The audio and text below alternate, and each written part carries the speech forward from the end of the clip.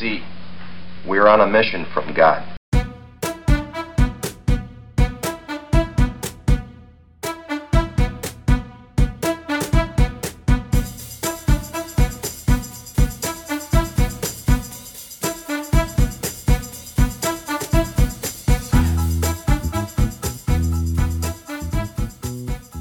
Welcome back to the podcast. I'm your host, Amanda Qureshi, also known as The Q. And today's guest is someone that I've known and worked with for about 4 years. And he and I actually have done podcasting at work together. So we should be able to pull this one off with no problem. Please say hello to Dax Gonzalez. Hey, Dax. Hi, Q. How are you? I'm good. I'm happy to see you. Hear ya. Yes, I'm happy to hear you too. It's been, I heard you, talking about how we tend to do this at work often. And I miss going in and chatting with you every week on our work podcast, but it should be more fun chatting with you on a personal podcast. Yeah, because we can cuss on this podcast. Oh, can we for real? Hell yeah. We can talk about whatever we want. Like, we're really limited in our subject matter at work, but we can run the gambit here. We're limited to the things that only I know. So, we can talk about a bunch of stuff that I don't know about on this podcast. That's right. Which is the most interesting conversation. Yeah. So every time I do one of these, I start out with a set of 3 icebreaker questions. Not that you need them, because you're a professional, but I still feel like they're fun to ask. So sure. I like icebreakers. I know a lot of people don't, but I do like them. I think they're fun. You get to know people. I hate them. Oh, wow. Yeah. But my friend Yasmin, who was on the episode right before this one, no, no, a different Yasmin. You don't know her. Okay. But she loves them too. Like she's one of those people that is super excited to do icebreakers. So I welcome that, but I'm not one of those people. Okay. But I do recognize their value. So here we go. The first question is, what is the last thing that you watched on television? The last thing that it was a Hulu movie. It was a Book of Blood, I think, or Books of Blood. It was a horror anthology. So it was. And honestly, I only got through 2 or 3 of the individual stories, but it's little, scary stories to tell in the dark kind of stuff. Okay, is that your usual fare? I didn't know you were into horror. Oh, I'm big into horror. Yeah. Wow. If I wasn't in this little blanket tent, you would see all my horror movie posters around my living room. It is one of my favorite genres, and it's just so fascinating. I mean, I have a couple kids, and when they were little, they're still little, they're 7 and 11, but they're relatively a little bit older than like 2 or 3. Mm-hmm. And they would be like scared of monsters. I'd always tell them, I was like, guys, like monsters they're not real. They're just things that people make up to represent their fears. Right. Right. And so that's what I love about horror films, is that a lot of it is just really looking at what we're scared about in ourselves and then how we manifest that in different creatures or ghosts or whatever. And so that's an interesting take. Yeah, it's really fun. So, but those kinds of things, I don't find them scary, and I don't find them particularly interesting. The things that terrify me, I can make some recommendations. Are like more. You know what? Actually, I find more terrifying are like real stories of people who do terrible things, or like super suspenseful things that have to do with the unknown. Like that's where my realm of terror lies. Like terror that involves actual monsters. I'm like, So I don't know what that says about me psychologically. Maybe that I'm terrified of the unknown. No, I mean, I think that's really fair. And I wouldn't say that, watching something like Friday the 13th is scary, that it's campy or it's fun or whatever. And I often find myself laughing more than, cringing during a lot of these movies. But I totally agree. Like the ones that get me are, and so while I'm not Catholic anymore, I was raised Catholic. And so anything dealing with like exorcisms or demons or possession, like that stuff always gets me. One, because it's that feeling of powerlessness, right? Like you can't stop this thing. And I tell myself that I don't believe in ghosts and stuff like that because I don't like to think that somebody could come into my home and just start, throwing stuff around and doing weird things.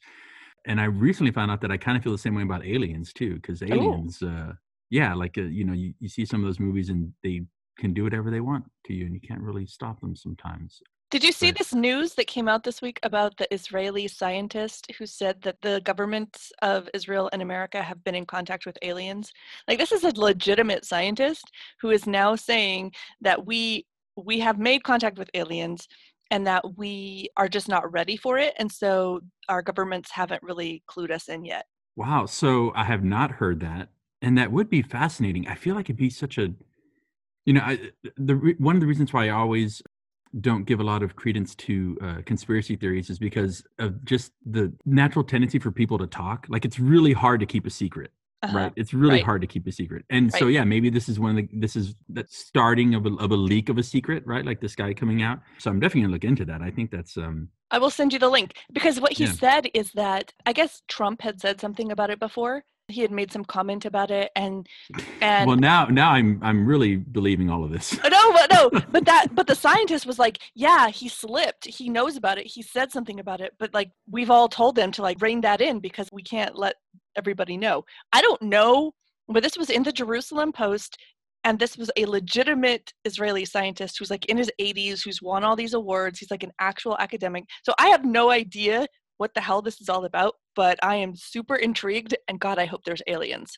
Oh, I honestly believe that there are aliens out there somewhere, and that there's life on other planets somewhere. I would imagine that it'd be a lot farther out than what we have the capability to actually reach, even communications wise. The universe is so vast where that life exists. I imagine it to be like in other galaxies, right? But yeah, that would be fascinating. And I don't know how the world would react. Gosh, we kind of flipped out over those monoliths that started appearing. Yeah. So if we had an actual a government statement saying we've been talking to aliens, I'd imagine that it'd just be like we'd probably destroy ourselves before we had a chance to meet the aliens. Yeah. Well, think about all of the implications for like religion and politics. Like, a lot of the stuff that people do is based on the premise that we're this unique little special species that sits on this one little place in the corner of the universe, and that there's a deity that's responsible for it. And that would kind of throw a big wrench in all of that. Yeah. Well, that's when you find like that secret lost scroll, somewhere that was like, oh, wait, he created this planet and other planets. We just, we only focus on this one because it's relevant to us, I guess. I don't know. All right, whatever. I mean, whatever. All I'm saying is I'm ready. Like, I don't know if anyone else is ready, but let's bring on the aliens. Bring it on. I think it'd be great. Okay, the second question is, what's the last book that you read? Oh, the last book that I read. I don't read a lot of books because I'm an avid movie goer or fan now. I can't really go to the movies anymore, so I spend most of my free time watching movies, and not even shows. So if you ask me like for a TV show, I can't tell you like a show. It's usually movies. It was probably either a Star Wars book, because I did read a lot of those. Like the little novella, like the series that are just sort of iterative. Oh yeah, the ones the ones that actually don't count anymore. They deleted all that canon, but they still exist in my head. Are you watching The Mandalorian? Oh, of course I'm watching The Mandalorian. Yeah. What do you think about it? I love Star Wars way too much, and so I love it. Anything that even has a little whiff of Star Wars, I really enjoy. And I have enjoyed it. And it reminds me a lot of those old shows growing up where, like the Hulk or, the A-Team would go from town to town solving problems and then like move on, right? Yeah.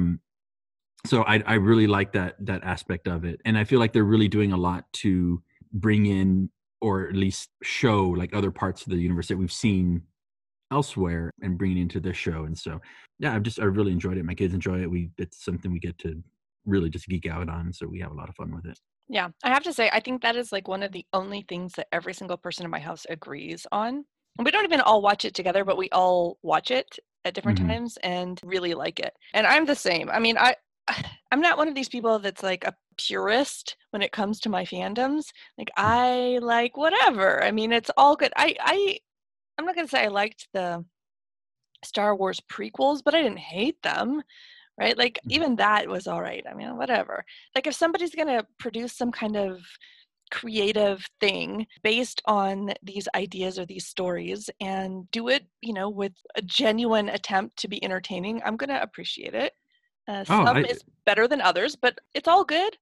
I completely agree. And you know how a lot of people say that, there's a reason for everything, which I don't really agree with that. I feel we can learn from everything, right? There's something that we can learn from everything. So I guess if the reason is you learn something, whatever. But even in the prequels, there's stuff to take from there that is pretty cool. And even if it's just to expand on the canon, right? To give you a backstory, and you don't have to necessarily like all of it. And really, my kids, their love of Star Wars came from watching the prequels, right? Like that's what resonates with them. Like they like clone troopers more than they like stormtroopers, you know, and that's fine, because if it got them to a place where now we have something to share, I'll take it, and they'll watch the rest. And I imagine that, for the newer generation, it'll be the new trilogy, right? The with Rey and all those folks. And, I people that like to hate on stuff will find things to hate on regardless. Agreed. So I'm not gonna put myself in that camp. Haters. God. As if we don't have enough things to hate on in the world. Well, I want to hate on any of the Star Wars. I know. We have to hate on stuff that's like completely voluntary and optional. Like I'm going to go put myself through that, Who has the energy for this amount of hate? I just don't have it. I think I'm just a profoundly lazy person. Like I just don't want to hate on anything. Hey, do not knock on laziness. It is the mother of all innovation, because the only reason why we do stuff is that we don't have to do it the hard way. Word, my friend. Word. I think we're on the same page here, 100%. Okay, the last icebreaker question is, what did you have for breakfast? What did I have for breakfast? For breakfast, I had some week-old oatmeal that was in the fridge. What? Yeah. That's disgusting. So I'm divorced, so I don't have my kids half time, right? And so when my kids are gone, it's kind of just like clean out the fridge time. So whatever leftovers are there, that's what I have for my meals throughout the day. And as I went through rummaging in the fridge this morning, there was a little Gladware thing, and I opened it, and I was like, "Oh, there's oatmeal in here. It's perfectly good oatmeal." And it was actually pretty good. I can make a decent oatmeal. Did you do anything special to it? It was just like oatmeal with apples and cinnamon and stuff, a little bit of syrup. All right. Yeah, it's All right. Well, that's fancy. Not that bad. Yeah. Okay. All right. I can cook. I mean, I can. I believe you. When they're here, it's like breakfast tacos and other things for breakfast. But when they're not, it's kind of like, do I really want to dirty a pan? So that Yes, you do. But okay, hey man, like I appreciate your willingness to eat leftovers. Like that's a big fight in my house, is trying to convince people that leftovers are a legitimate choice. Oh my goodness, yeah, they're the best, right? Sometimes that's all I want. Is a leftovers. If you need help, just call me. I'll come over. Okay. And I'll help you eat your leftovers. Well, I was actually thinking that the other night, because I made something and put it out for my family. Because, we're all adults running around now. And so I just do buffet style most of the time. In the evening, I'll cook something and set it out, and people come in and out and eat. And I made them something. It was like lasagna or something. And I was like, well, that looks okay, but I actually really want that leftover stuff that I saw in the fridge. And I was like, I am now fully a middle-aged mom that was like I have made the choice of eating leftovers. One of the saddest things for me is whenever I'm really looking forward to eating a particular leftover, and so I'll make something for the kids, and then I'll pull out the leftover, and then my older son will be the one to look at it and be like, "Oh, Dad, can I have that instead?" And so I'm gonna let him have it because I love him, but just a little piece of my heart dies. I'm like, oh, I was so looking forward to that all day, and now I'm gonna have to eat like whatever it is I made you instead. That's why you have to wait till like they go to bed to eat dinner. But they get sad. If they eat without me, Aww. They're like, Dad, you're not eating. Like we feel sad when you don't eat with us. And I'm like, all right, well, I'll eat with you. Here we go. And they eat like at 6 o'clock or 6:30, and I'm just not ready sometimes. But I guess I'll be getting there soon. I'll be hitting up the early bird special at IHOP at some point. Yeah, I mean, we've been like having this conversation the last week or two. We've been getting up really early, and then by 3-4 p.m. if you get up early and you start working immediately, and by the middle of the late afternoon you're just like, all right, I'm done, I'm over it. And I told my husband, I'm like, yep, that's how it happens. Like, and you get in that cycle, and then before you know it, you're ordering the fish plate at Luby's and turning in by 7. I know, if you can find the last remaining Luby's. I mean, I don't know how many of them are, like, they It's true. filed for bankruptcy. They're all gone now. So I heard that. Yeah, my mom gets up at the ass crack of dawn and texts me at like 3:30 a.m. I'm like, what are you doing, lady? That's nuts. Yeah, I'm a night owl, right? I like to be up late, but I recognize, some hours you just don't text people, don't call them, because yeah, you don't want the little ding going off or whatever. Well, I keep it off. My thing is off anyway. I just wake up and see the text. Like I don't really care. Like unless I don't know, my house is on fire, but I would know, I think. But other than that, I'm pretty selfish about my sleep time, and I don't really like any crisis can wait. Well, Call the police.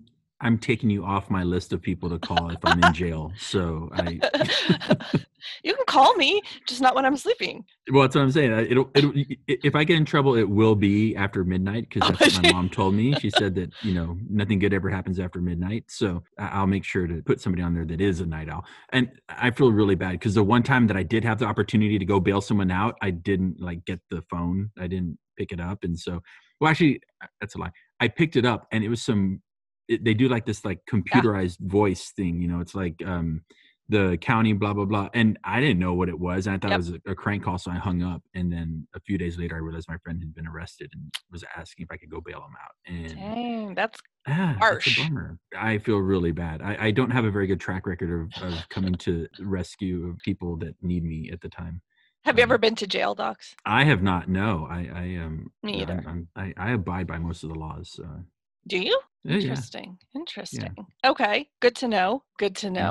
Let me ask you this now, because we've finished our icebreaker question, so we can move on. Do you feel like you know me now? Kind of.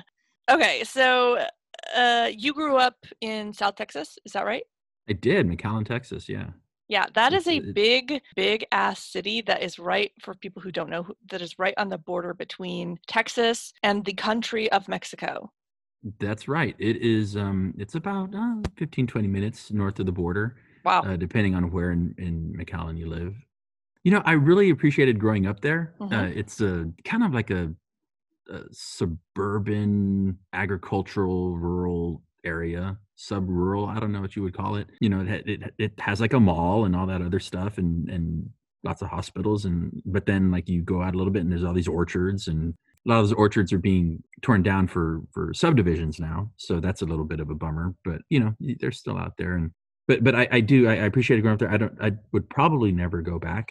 One, because I love my job so much, but two, it's just, I think there's just so much that Austin has to offer. Although I am kind of over Austin, and I have been for a while, but most of my friends are, I have been for a while. It's such a homogenous place sometimes. And so it's kind of a bummer, but and the vibe is just so bland, I feel like, for a city that prides itself on being weird. Like the weirdness kind of really evaporated a long time ago. Agreed. The weirdness now is going to an Instabar and jumping in a pool of rubber ducks or whatever. But I am very defensive about the Valley. And I remember one time, so I used to work for a different association. We were doing a documentary, and we were at the time there's one flyover. I guess there's only still one flyover in it's actually in Pharr, which is right next to McAllen, but that goes from one expressway to the other expressway. And we're going up over the flyover, and the producer that I was with looks out the window, and she turns to me, and oddly enough, where we were, the neighborhood I grew up in, it was right. If you look down, you could see my house, right? My childhood home. I later, in middle school, we moved, but she says, "How did you ever get out of here?"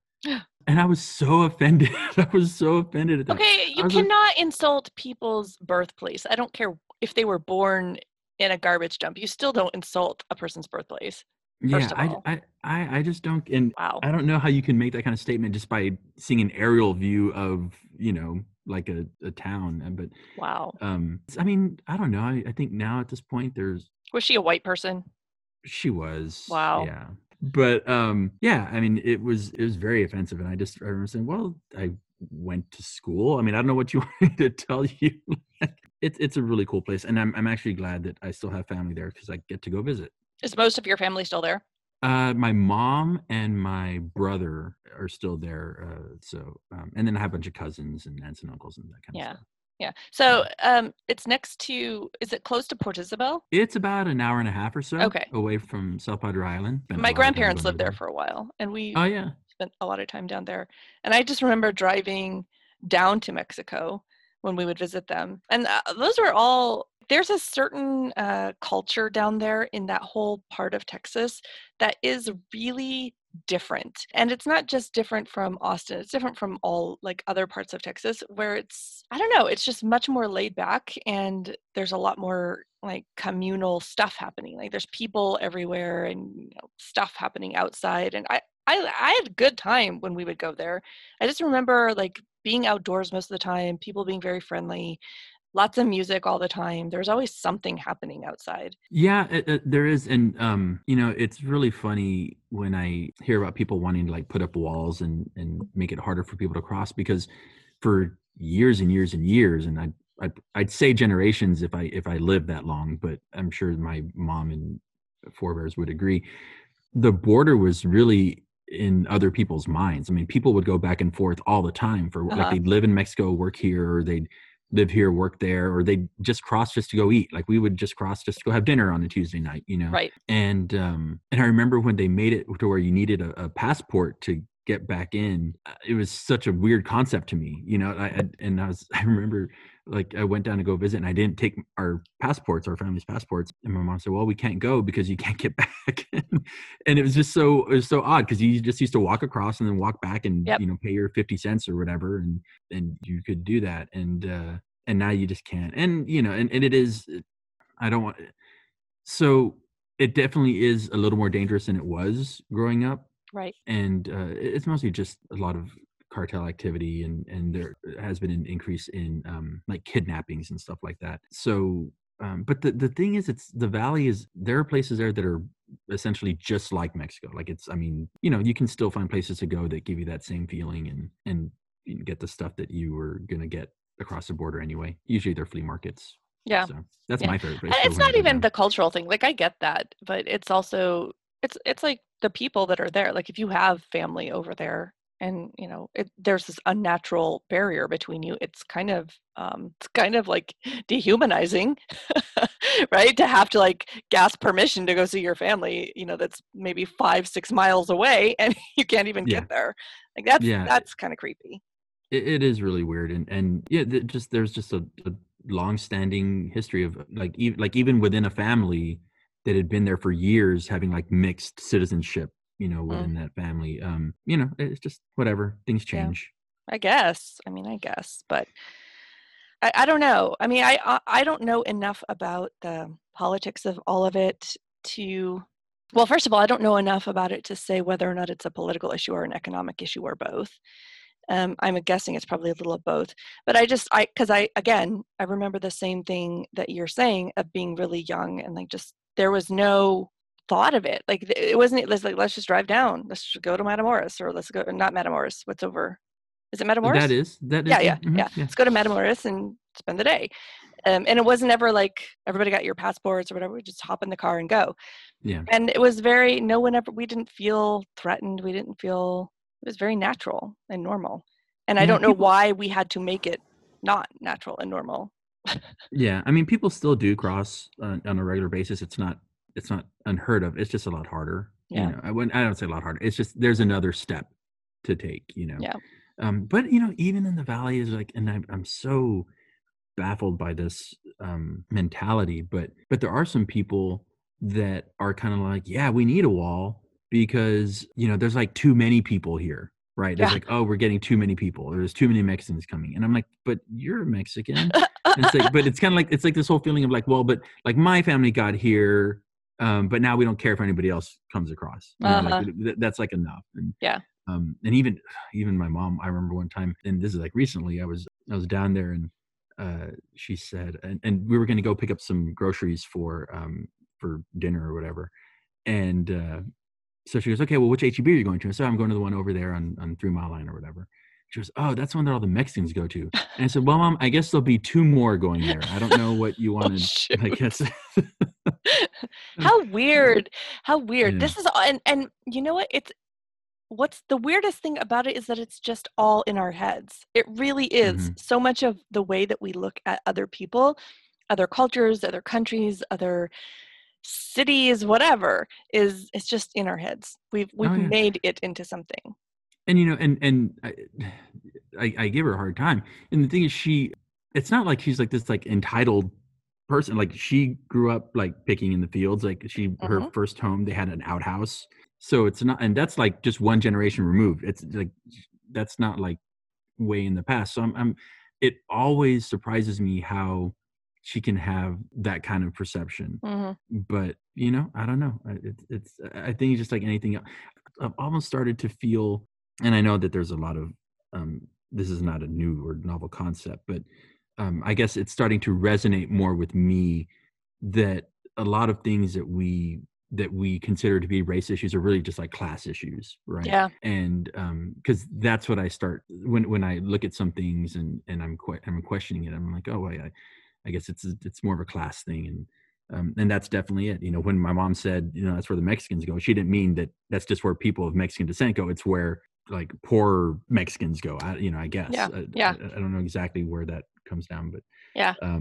Yeah, when I was 8, my parents moved us. We lived in the Bay Area, the San Francisco area.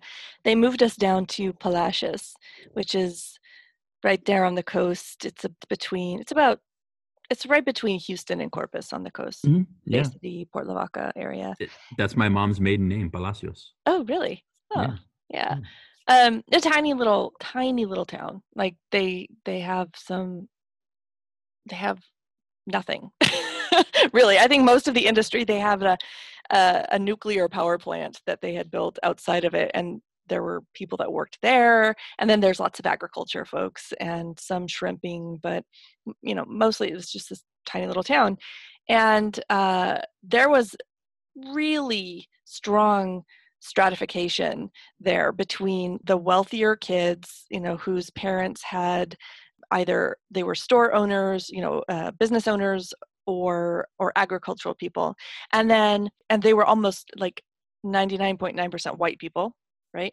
And then there were Black and Latino kids the Latino kids were definitely in a higher rung, but still below, right? And then the Black kids were the lowest.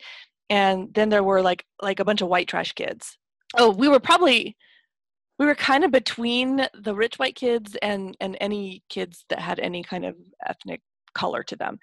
But what that amounted to is that like a lot of the time I was kind of pushed off, and I hung out with all the other, like the brown kids, right? Like because I didn't really belong with the white kids, right? The rich white kids, because my family was extremely poor, and we were a weird religion, and like in that town, like people were really, really, really Christian.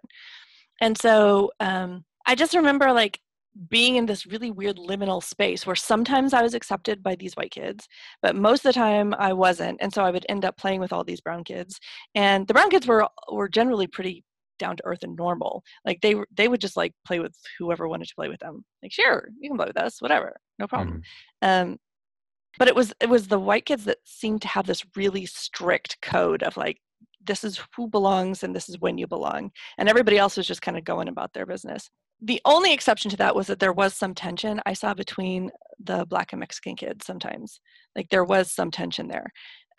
But all of that to say, like it was a wake-up call. Like that was the first time in my life, because I was raised by really kind of hippie-ish parents who had this, utopian ideology about, the world. And when I moved down there, that was the first time I ever really saw that. Like this huge stratification of a society where like some people, and it was not like it was explicitly said. It wasn't just like, do you not get it? It was like, this is how we do it here. And I don't know, it was a weird experience, and I think it changed the way I look at the world for a long time. But what my point is that I do think that there's some things that I do think that class issues aren't always addressed. I think race is a huge issue, but I think that from my own experience, there are a lot of things that are really class-based that that get kind of put off on race because there are so many underprivileged people of color. But Right. but in fact, it's not just that. It's not just that. And I think it's really important for us to be clear about that, because otherwise we can't fix the problems. I don't, and you know me, I don't in any way am trying to diminish the impact of racism and the importance of race and culture. And it's just, you know, like growing up, the Valley it's a little better now, but it was terribly homogenous. I mean, it was like white and Hispanic kids, you know. And growing up, I think there was like one black kid in our school. And I think Wow. later in middle school or high school, I think an Asian family moved to town. Like, and I say Asian because I think they were Chinese, but like there was just very little representation, you know. And so there, it wasn't about like you had this clique of white kids and then all these brown kids. It was like it was totally based on class. It didn't matter if you were Hispanic or white. And honestly, most Hispanic kids probably saw themselves as white, especially if they were more affluent. Right. Wow. And so like I remember having fierce debates with my mom as to, you know, our whiteness. Right. And really she was basically trying to say, you know, well, we're Caucasian, and well, yes. Yeah. Right.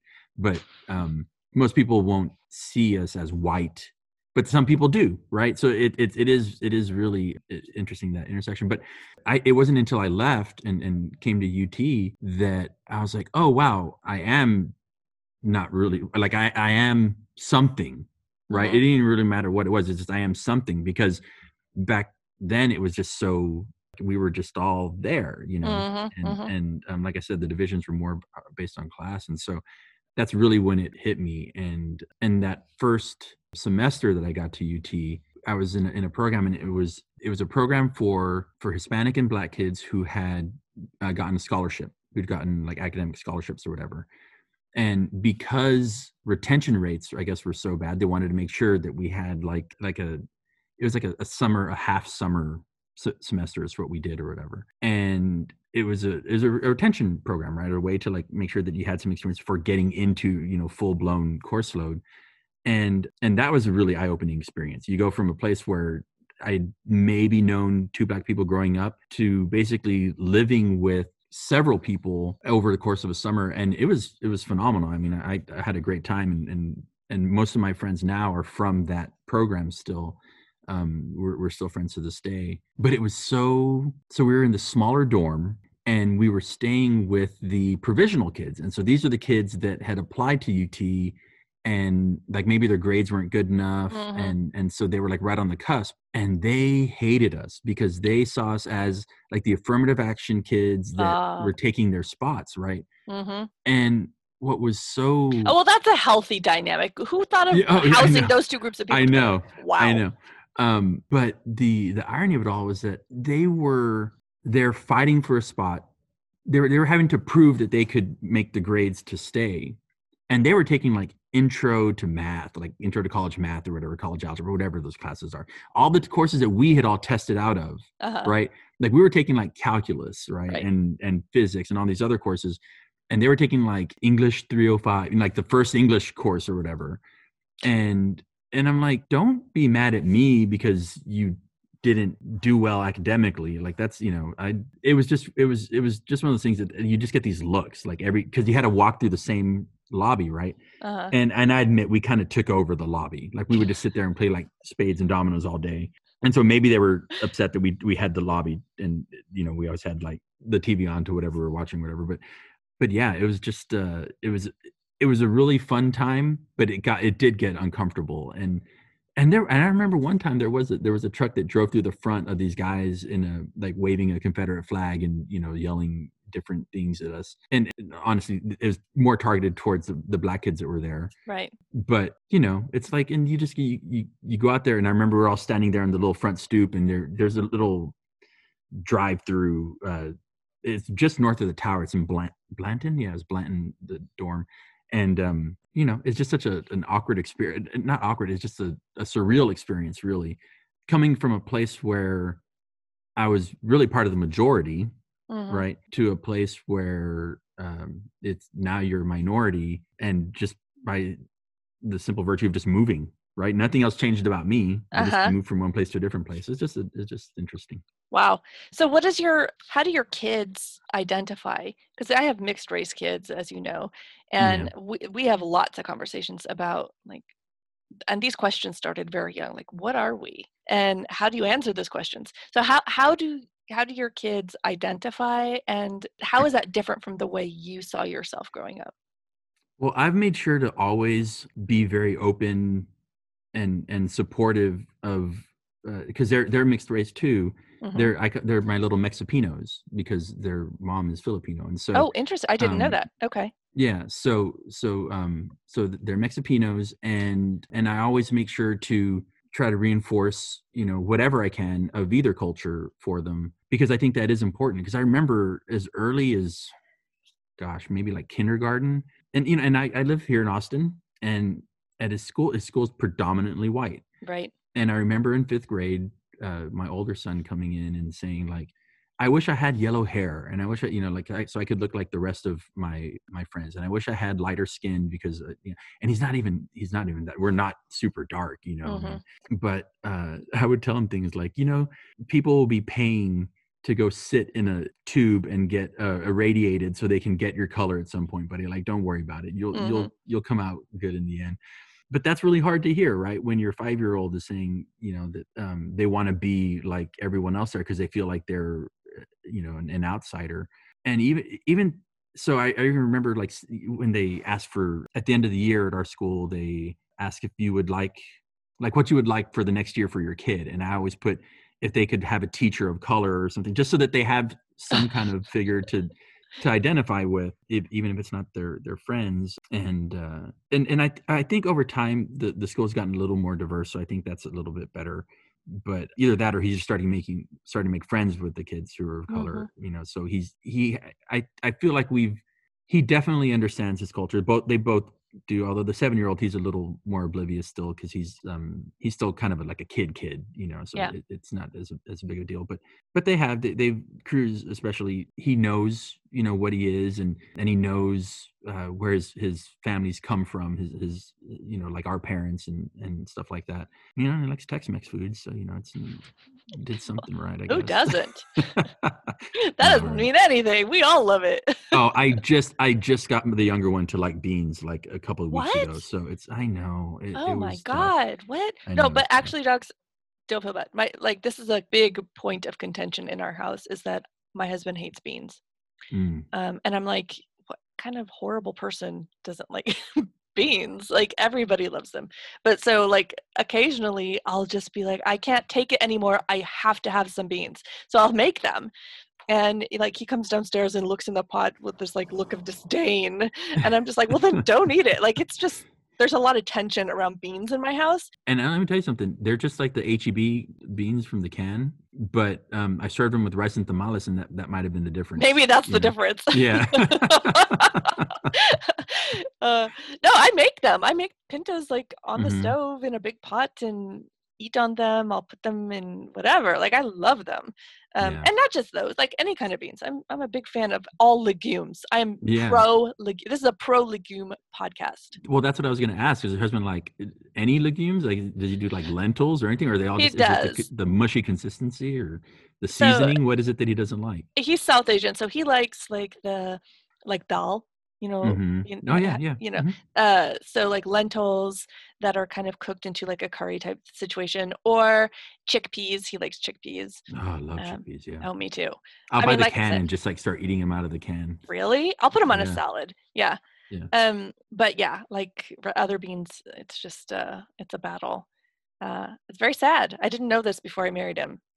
I Oh, should have well, asked. I just mix it in with the rice and say here. So if he likes the rice, so if he's got to eat the rice, he's got to get through the beans. So yeah, and then when he came for seconds, then he was like, "Can I have some beans too?" I was like, "Wow!" And it was like a big moment for me, and I cried. Wow, Yeah. I'm so impressed. Yeah. That's a battle won. Yeah. Yeah. So that's pretty great. Do you think your kids or do you think they will take ownership? I don't want to say have pride, because I don't even know what that looks like, but like just kind of take ownership of their identity and say, I love who I am? Or do you think they'll constantly feel the need to, I don't know, explain to people what they are? Right? Because Yeah. I feel like my kids have to deal with my daughter more than my son. My daughter looks pretty Asian. Mm-hmm. People have asked her, like they have no, like she could be Mexican, she could be a Mm-hmm. lot of different things. My son he looks like he could be very, very, very fair Latino or Middle Eastern. Like he doesn't look Asian at all. So he doesn't get it as much as she does.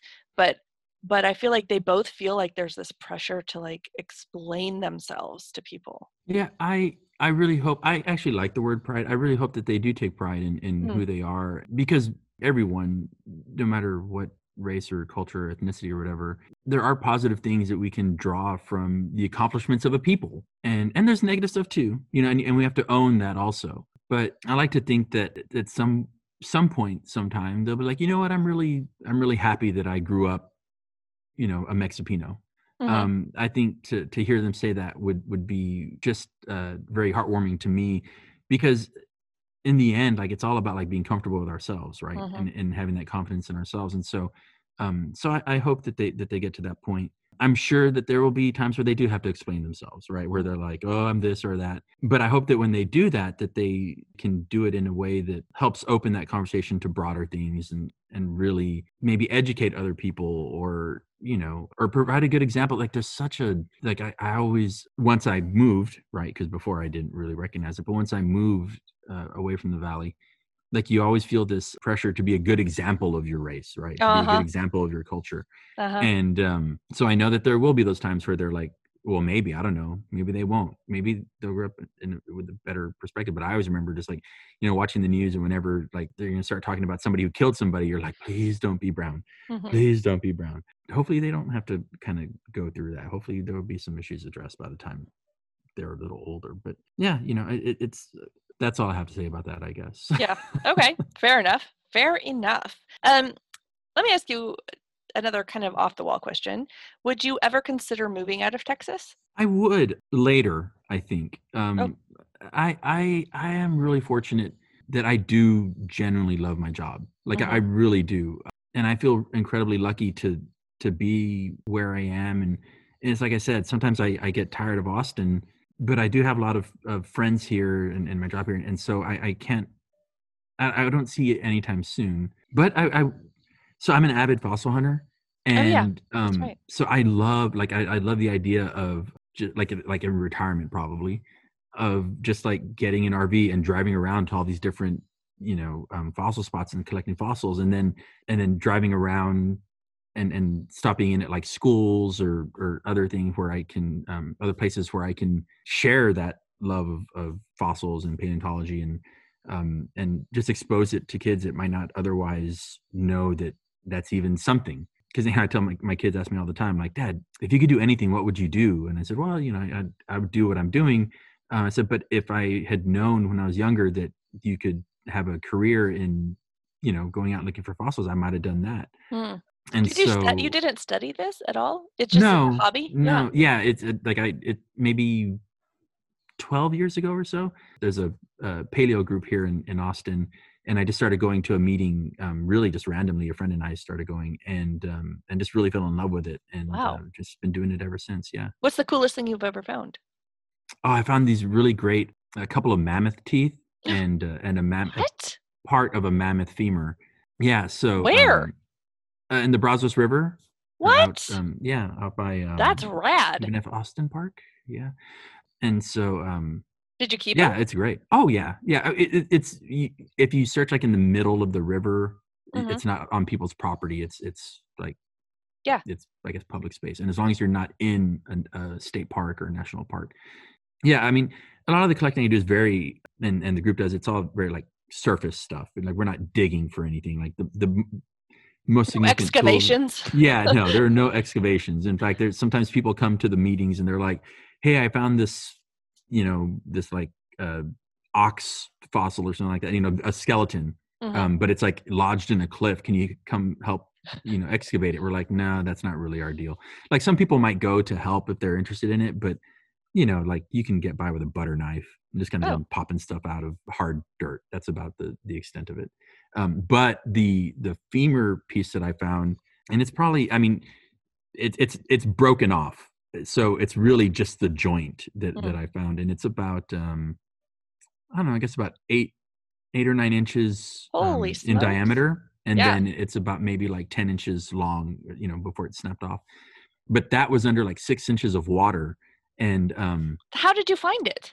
I know that was that's one of my favorite pieces, because I was just walking from one sandbar to another sandbar, because you go when the water is really low and you kayak down the river. So it's a really fun trip too. But I was just going from one sandbar to another sandbar, and I looked down and I just saw this, there was like, gosh, maybe like 2 or 3 inches of it that was exposed, but it was part of the joint, and it was concave and really shiny because the water had been, like smoothing it. And I was like, that doesn't look like a rock. So I got down there and I started, like trying to dig it out. And at that point, it was like towards the end of the trip. And so we'd been out in the sun for like 5 or 6 hours, and I'd forgotten my hat. So I was just getting like beat down by the sun. And so I almost passed out getting that thing out, but I finally dug it all out and I got it out. And my friend who was with me, he says that I looked like a kid on Christmas when I pulled it out, and I raised it up over my head, and I was like, Amazing. It was a lot of fun. And I didn't know what it even was when I pulled it out. I just knew it was something. Yeah. So how did you identify it? Well, it was big enough to where it had to be some kind of large mammal. Right. You can tell that after I cleaned it off and got a lot of the mud off and algae and stuff like that, you could tell it was some kind of arm bone, leg bone, something like that. And then just based on the size, and then you also when you go to like the Texas Memorial Museum here in Austin, or like other natural history museums, you just compare it to other bones, right? And you're like, kind of looks like that one. And so that's kind of how you go about. I mean, you can also talk. They have like paleontologists that are there at the museum sometimes and will help you identify stuff. Yeah. But it's pretty clearly that, just based on the size and the way it looks. So wow. So really excited about it. And the teeth, those were they were just like sitting in mud, either like half exposed or whatever. But that wasn't like they were covered by anything or anything like that. So you just and those are basically pretty obviously go out, and it's really just kind of paying attention to the landscape and anything that looks like it doesn't. Anything that looks different or like that looks too perfect to be in nature, kind of like you look for certain curves or That's fascinating. It's a lot of fun. I love it. I've always been one of those people that whenever I'm taking a hike or something, I'm always looking down at the ground as opposed to looking up. So I always like run into branches and stuff. Nice. But when I found out that I could actually find little treasures, essentially what it is, it just gave a whole new meaning to it. And I it's a lot of fun just to go out and hike and find that kind of stuff. And, I lived in Utah for about 5 years, and my uncle and my aunt lived there, and they used to go out all the time. So they would take us out. I never found anything really cool, but they would find little fossils. They would find geodes. Like there's some places, there's a place in Utah called Topaz Mountain where you can just find topaz, like the stone topaz laying around. And he had like a rock polisher, so he'd bring that stuff back, and it's really fun. Like I don't know that I have the patience that you do of like really doing the search, but when you're a kid, it's also just fun just to go out and explore and look around and look at cool shit. Like there's all kinds of cool shit laying around in the desert. Oh yeah, I mean Utah's a mecca for sure, and I've driven through there many times, and there's a nice trilobite quarry there where you can go in and pull out all these little trilobites. But the kids love it. Like they don't have the stamina or the patience. Like we'll go out there and like about after an hour, they're like, all right, is it time to go eat? And let's go. So when I have them, I try to pick places that are within an hour's drive. Although we did go up to Jacksboro the other day, and that's like a 4.5 hour drive, 4.5, almost 5 hours. And so that was kind of tough, taking them out there. And then the place I went was really overgrown also. Like there was just like grass all over the place. And so there was a very small spot that we could actually search. But got to get some good chicken fried steak on the way back, so I made up for it. That's always one of the benefits of a Texas road trip, is that there's always these little random places along the way with good food or pie or something. So. Oh yeah, I never eat chicken fried steak except for this place up that way, and what's it called? It's Mary's Cafe. It's been written up like in, I want to say even the New York Times, but it's been written up like in the Statesman and stuff like it. I remember reading through the Statesman, seeing the picture, and I clipped it, and I was like, all right, one day I will go here. Goals. And yeah, exactly. You put it on your vision board for the year. Yeah, and it's really great. It's just a good chicken fried steak, great gravy, and so it's kind of one of those things. I don't waste the calories on inferior chicken fried steak anymore. And maybe there's better ones out there. I'm always open to suggestions. And as you know, we do a lot of traveling for work during like our grassroots meetings and stuff. Uh-huh. So whenever I get to go out to like Abilene or Fort Worth, it's in between the two. So I can visit there. I'll drive the extra hour out of my way to go get lunch. But yeah. My job has actually exposed me to all kinds of random little spots in Texas. So now I can kind of eat my way across the state just because of that, just because of those little road trips that we take. Yeah, that's great. It is really good. What's the last road trip you took? Personally or for work? I haven't been. Whatever, either way. The last time I went down to Palacios actually a couple weeks ago. It's not that far. It's like three hours. It was great. It was kind of it was interesting. It was kind of I wanted to go for closure. When we left, we had just left. Like my mom left my dad and she put us in the car and we drove away. And that was the last time I was there. It was in the 80s. So I wanted to kind of go back and get some closure, because that's when my family sort of split up. And it was a really traumatic life experience, both going there and having the culture shock of living there, and then the split. And there's just a lot of feelings that I needed to kind of work through. So I bet that sounds tough. Oh, it was just Did you find some closure? I did. And it was so interesting because some of the things there are exactly the same that I remember. But when you're a little kid, I was 12 when we left, and I'm 46 now. And so, you have it in your head, and it was just really, it was a really interesting experience. And I'm glad I did it. I'm glad I did it. I really had to think through. I wanted to go by. I went by myself and I just sort of walked. I walked all day, all over the town, to the school I went to the house we lived in, all of these different things. So it was pretty heavy, but I feel good about it. And speaking of that, then outside of Palacios, there's a little town called Blessing, which has this old hotel, the Blessing Hotel, and it's known for its food.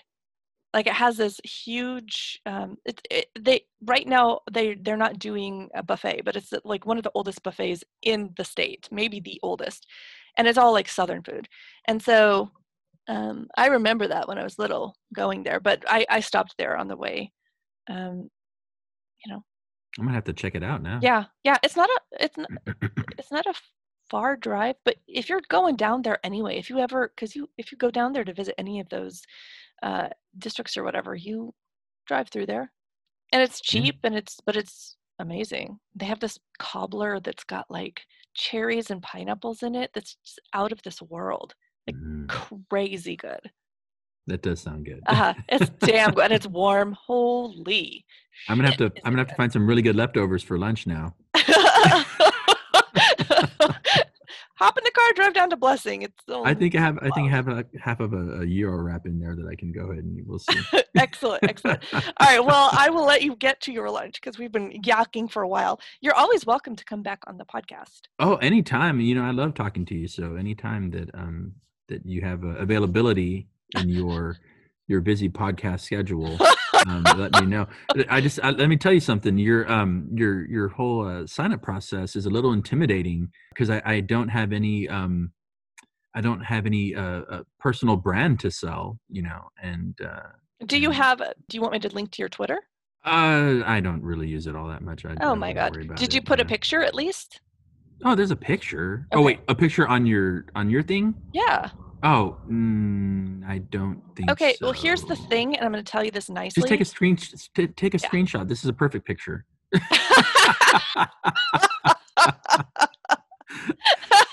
For those of you at home, I'm in the dark. Yeah. It's either this or it's you in the suit. Oh my God, we got to figure something out. Yeah. Just take a selfie and send it to me, please. Okay. All right. All right. I will talk to you again very soon because we work together. Yes, we'll talk about some work stuff, but hopefully we'll talk about some non-work stuff soon. Yes. Okay. All right. All right. You take care. A lot of fun.